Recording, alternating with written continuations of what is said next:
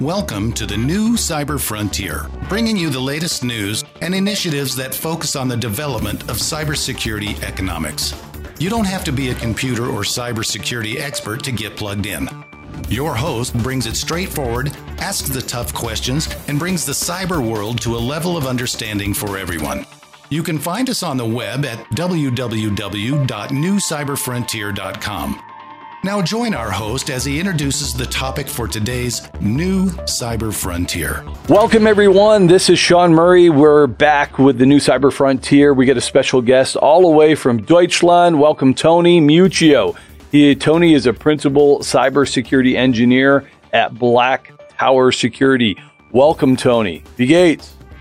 Thanks for having me, Sean. I'm doing good. Great. Excellent. Hey, so appreciate you joining the show.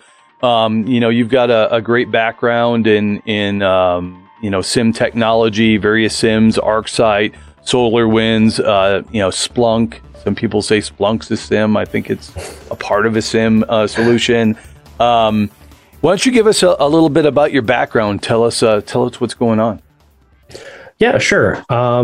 I have worked on all of the legacy SIMs for the most part. So I've covered LogRhythm, Splunk, Exabeam, Elasticsearch, QRadar, and now I'm digging into the future of SIM, which is like the XDRs and the user behavior and entity analytics.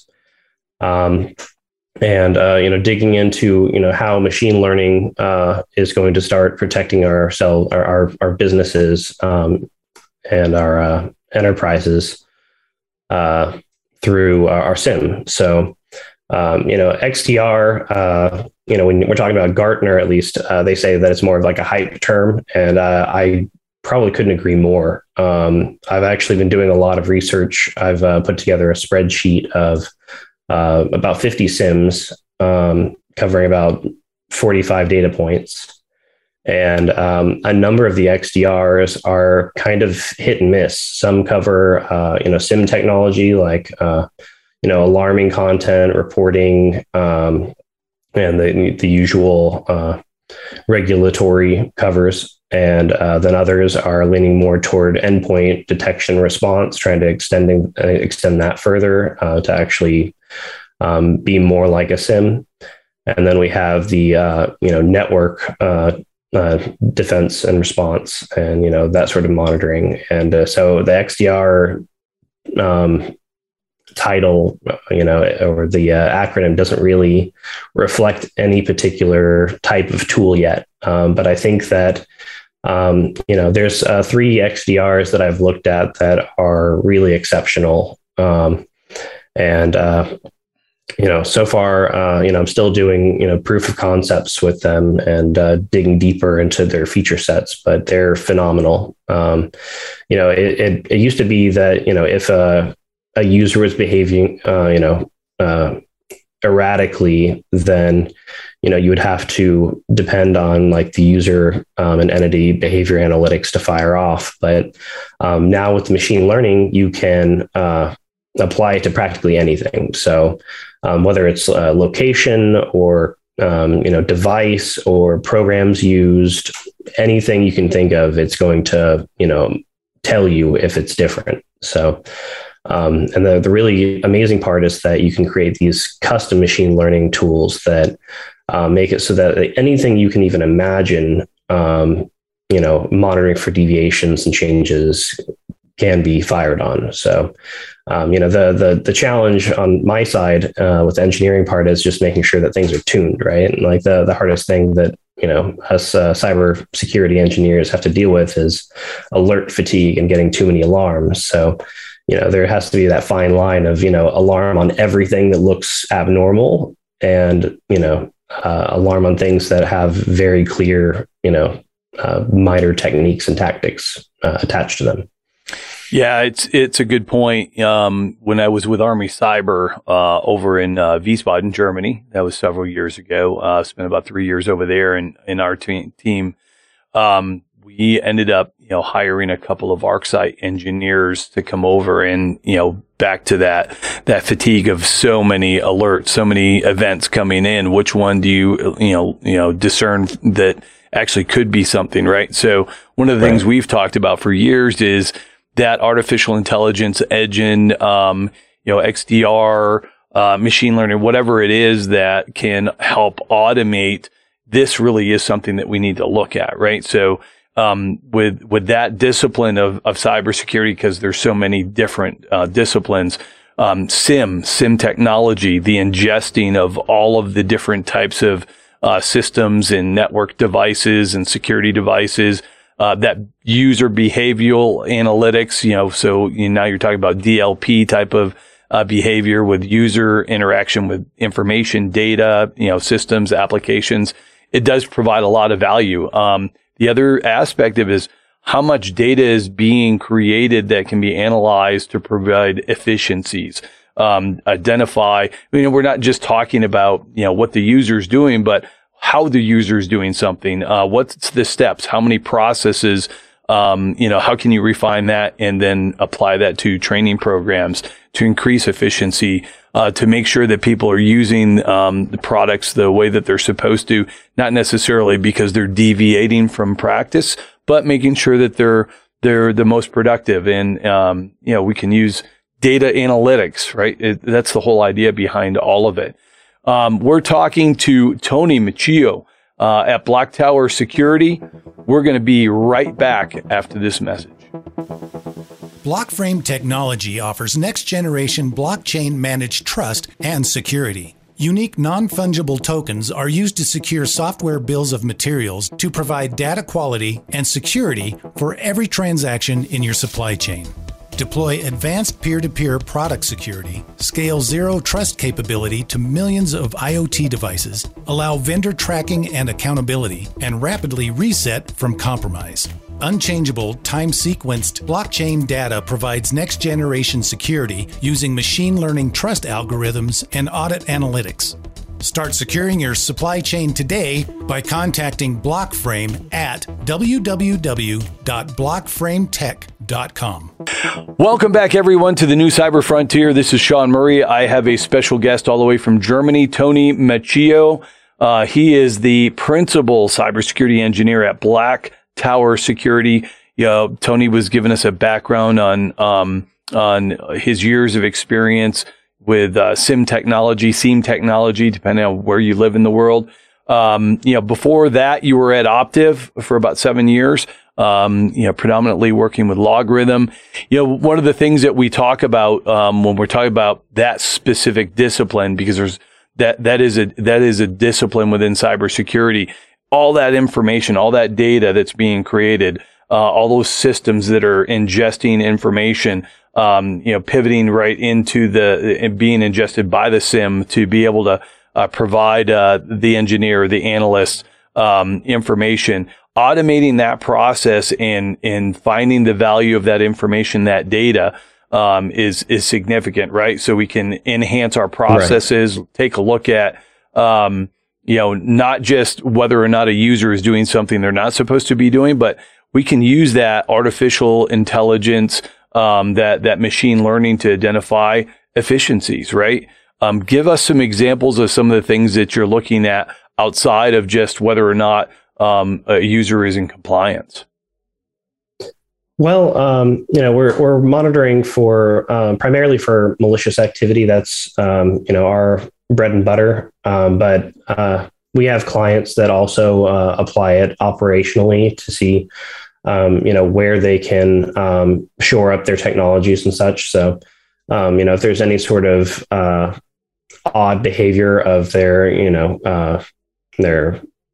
clusters or indexers or their website, SQL databases, anything like that, they can monitor that sort of activity.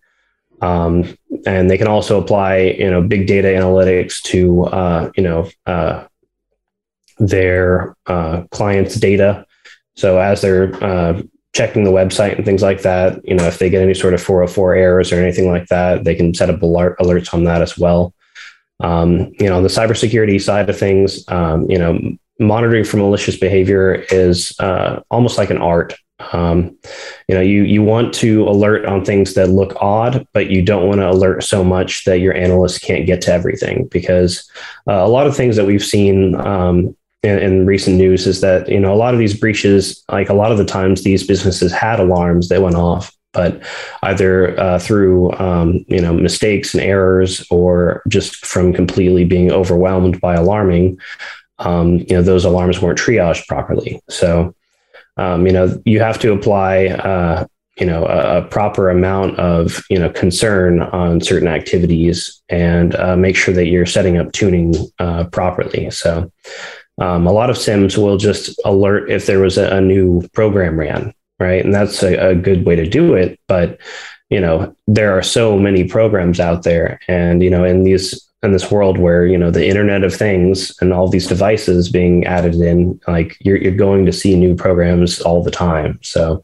unless you're like highly regulated, like you would see in like a hospital or a bank or something like that, people are bringing in their own laptops, and anytime they run a new program, it's going to alarm. So, you have to really tune it down and define, what the expectations are, from an employer standpoint.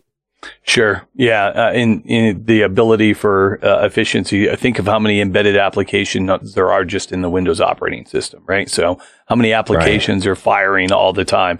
Let's filter that out unless an application's been compromised. And so, it's good discussion as far as how do you balance that out, making sure your analysts are looking at exactly what you want them to be looking at for efficiency, and for, making sure that, good alerts are not being overlooked.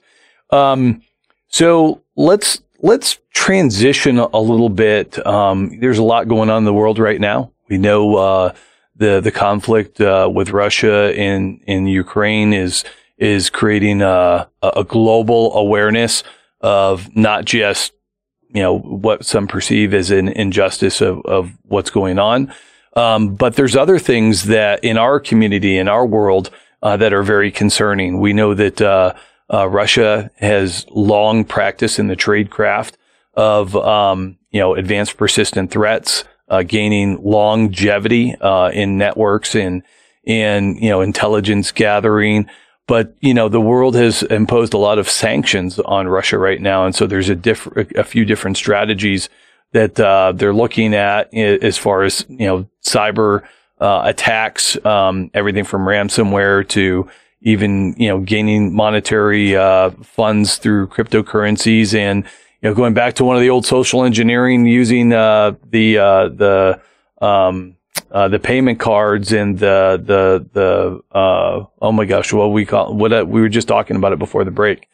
The gift cards and gift things cards, like that. right? So, getting people to go buy gift cards, and then, siphoning that money as well. Let's talk about, what's going on in Russia and the Ukraine right now. What are you seeing as far as, cyber threats, out there in your realm? We talked about the Hermetic Wiper. Yeah. When Russia attacked Ukraine, they released a malware, Hermetic Wiper. And it was acting as if it was ransomware, as if the data was just being encrypted when it was actually just being completely wiped out. And, that's something that we might expect in cyber warfare, is to try and mask your actual activity. And, I think that Russia didn't play its full hand. I think that they still have a lot left to utilize. I think this is just their first wave of cyber attacks. We have seen Russia pull off quite a lot of strong hacks in the past using 0 days, and the Hermetic Wiper didn't seem to do that much. Now, if we look at something in the past like Stuxnet, the U.S. saw the Iranian nuclear threat as a problem, and they wanted to take care of it. So they released Stuxnet. And luckily, this was developed to only attack the Iranian nuclear facility. So it didn't actually cause that much external damage. But I believe it was CrowdStrike that, it was Symantec that did a little bit of data gathering and found that 60% of Stuxnet was outside of Iran. Luckily, it didn't activate or attack anything because it was defined of just the nuclear facility devices.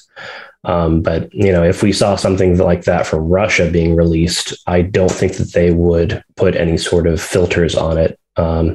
Although I have heard from multiple sources that there have been times where Russian hackers will actually try and avoid hacking any computers that have Russian keyboards. So I thought that was an intriguing development. But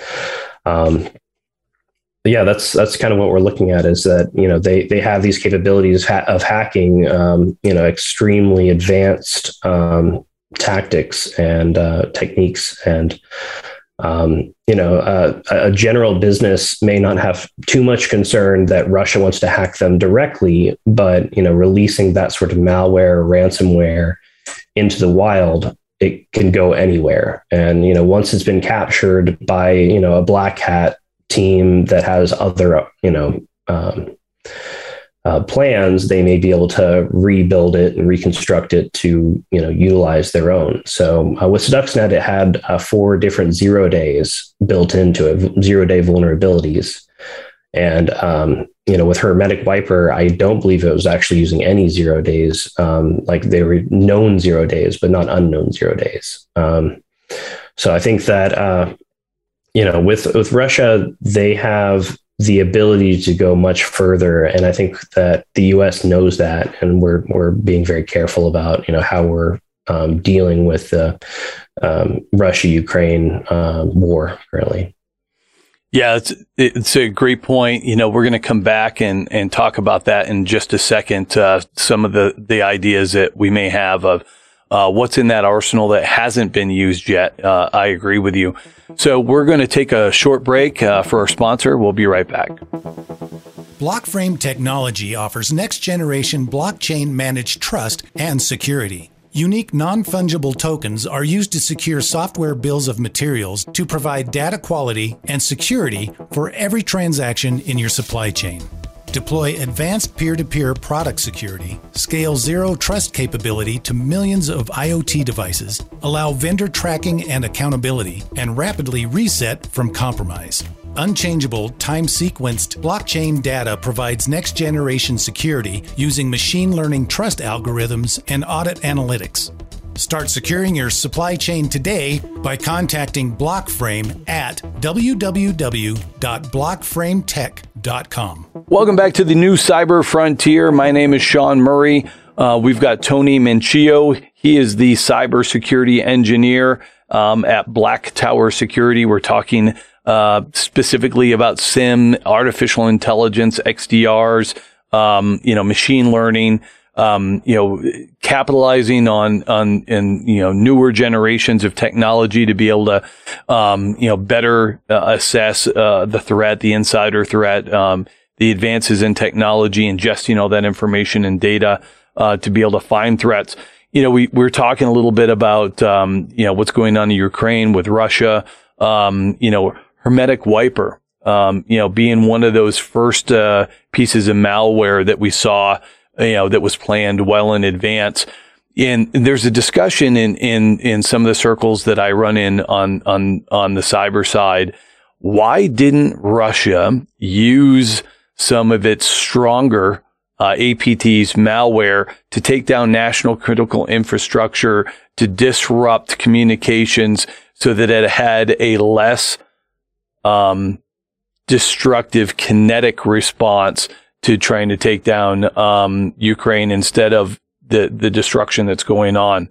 What are your thoughts on that one? I mean, I think we both agree there could have been a lot more, a lot less peaceful approach to taking everything down, disrupting supply chains, national critical infrastructure. They have the capability.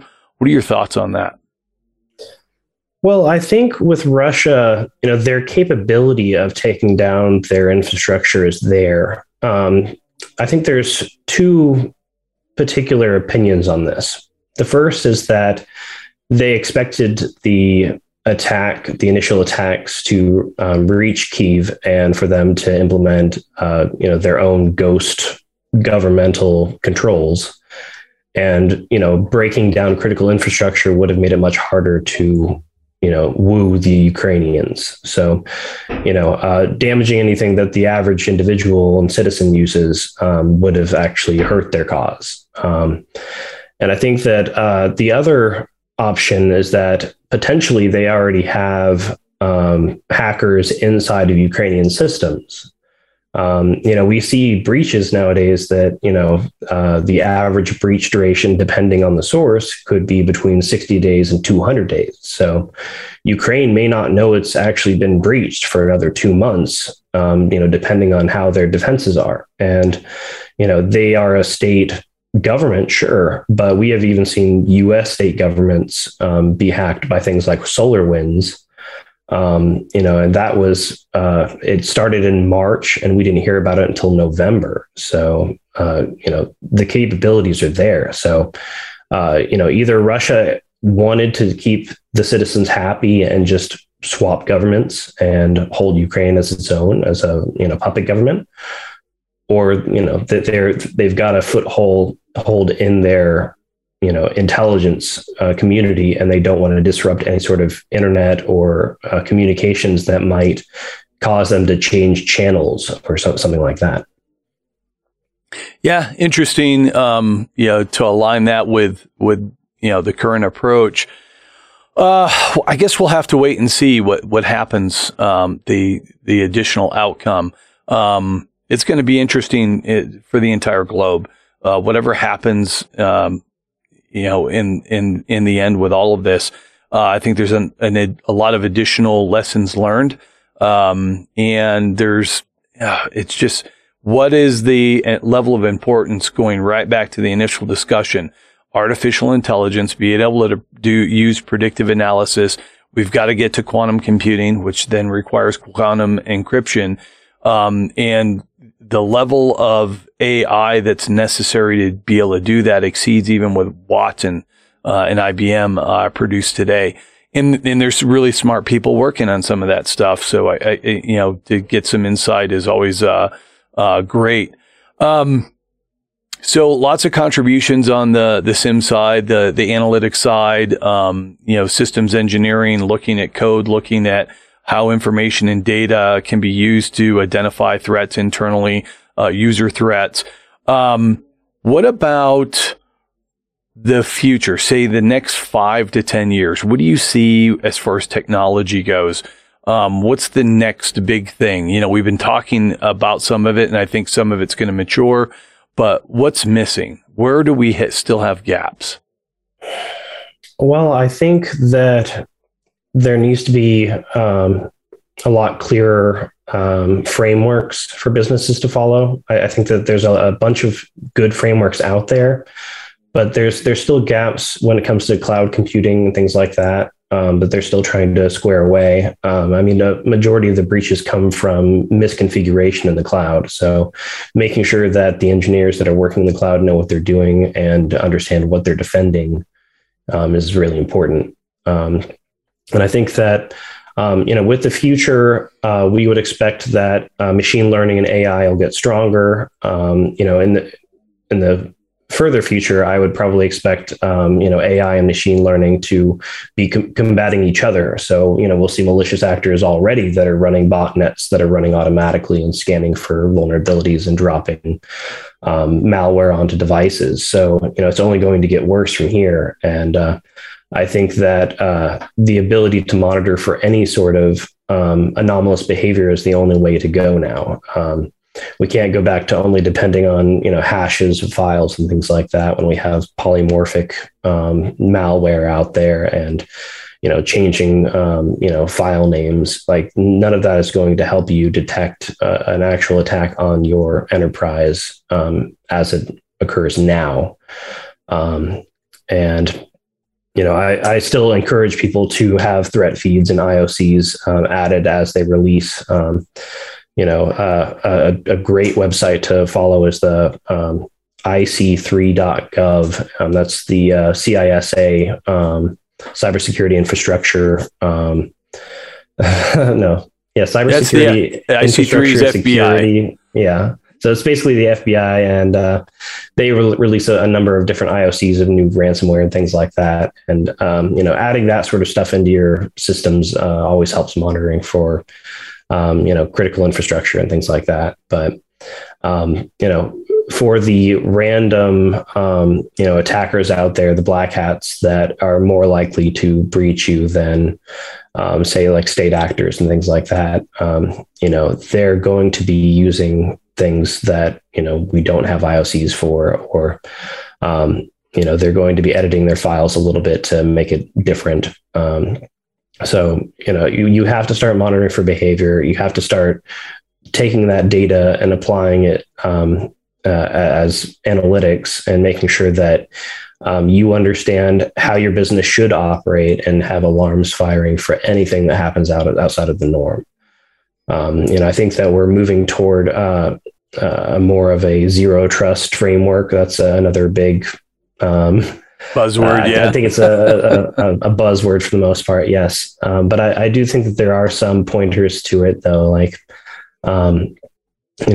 pointing to if you are on a new machine, for instance, then apply multi-factor and some other sort of identification, right?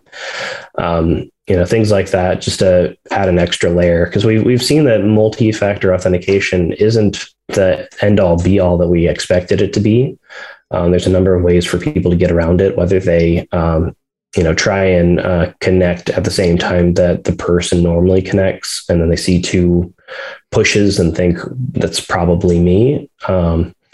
We also see it where the hackers can SIM swap, and if your multi-factor authentication goes through your phone number or through an SMS, I highly recommend changing that. You should be using a multi-factor authentication app on your phone. That seems to be more secure. I would still question, the stronger hackers, they can get onto your phone if they're good. But yeah, there's so many ways to get around multi-factor that we have to really focus on behavior and, adding those additional login steps when necessary. Yeah. So good points. We can't forget, even with the advancement of all this other technology, SIM technology, AI, quantum, we still got to do the basics, right? And one of them is going right back to culture. Culture of leadership, culture of business owners, understanding that you've got to do something. To do nothing just keeps you open. What is it that you need to protect? So segmentation, multi-factor authentication. There's more of a focus of transitioning to MFA. Maybe two-factor, and two-factor is not multi-factor. Maybe you have more than just two factors in an MFA solution. I'm starting to see some of them, and the idea is you're trading convenience and the ability to log into systems. My wife works in nursing, so medical industry. They actually look at the cost of every single minute that a provider is not providing, care for patients, to include logging into a computer system that provides a monetary amount. So we got to change that culture, but we've also got to do all of the other all the other stuff that we talk about as well, to maintain a good infrastructure, having policies, procedures, making sure, you talked about those frameworks, understanding the complexities of various laws related to privacy, where you're at, the country laws, all of that applies as well. So, there's, when we talk about, IA, and we talk, or AI, when we talk about machine learning, that's going to be all part of the solution as well. It needs to understand where the deviations are. So we're getting at the end of the podcast here. Tony Mincio, he is the principal cybersecurity engineer at Black Tower Security. He's been on with us. 30 seconds to give you your last thoughts. Yeah, sure. My last thoughts would just be to really consider your current infrastructure and how you're monitoring your SIEM and your XDR, and making sure that you're utilizing it properly. I've seen a lot of SIEMs and XDRs out there that just aren't tuned properly. They aren't being updated as much as they should. They don't have enough use cases being applied to them.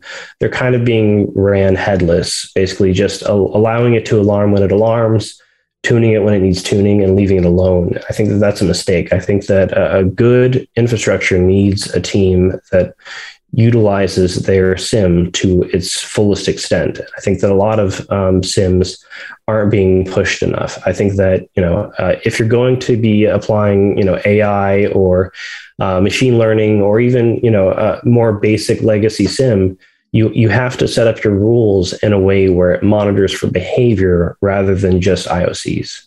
That would be my final point. Yeah, great last final comment.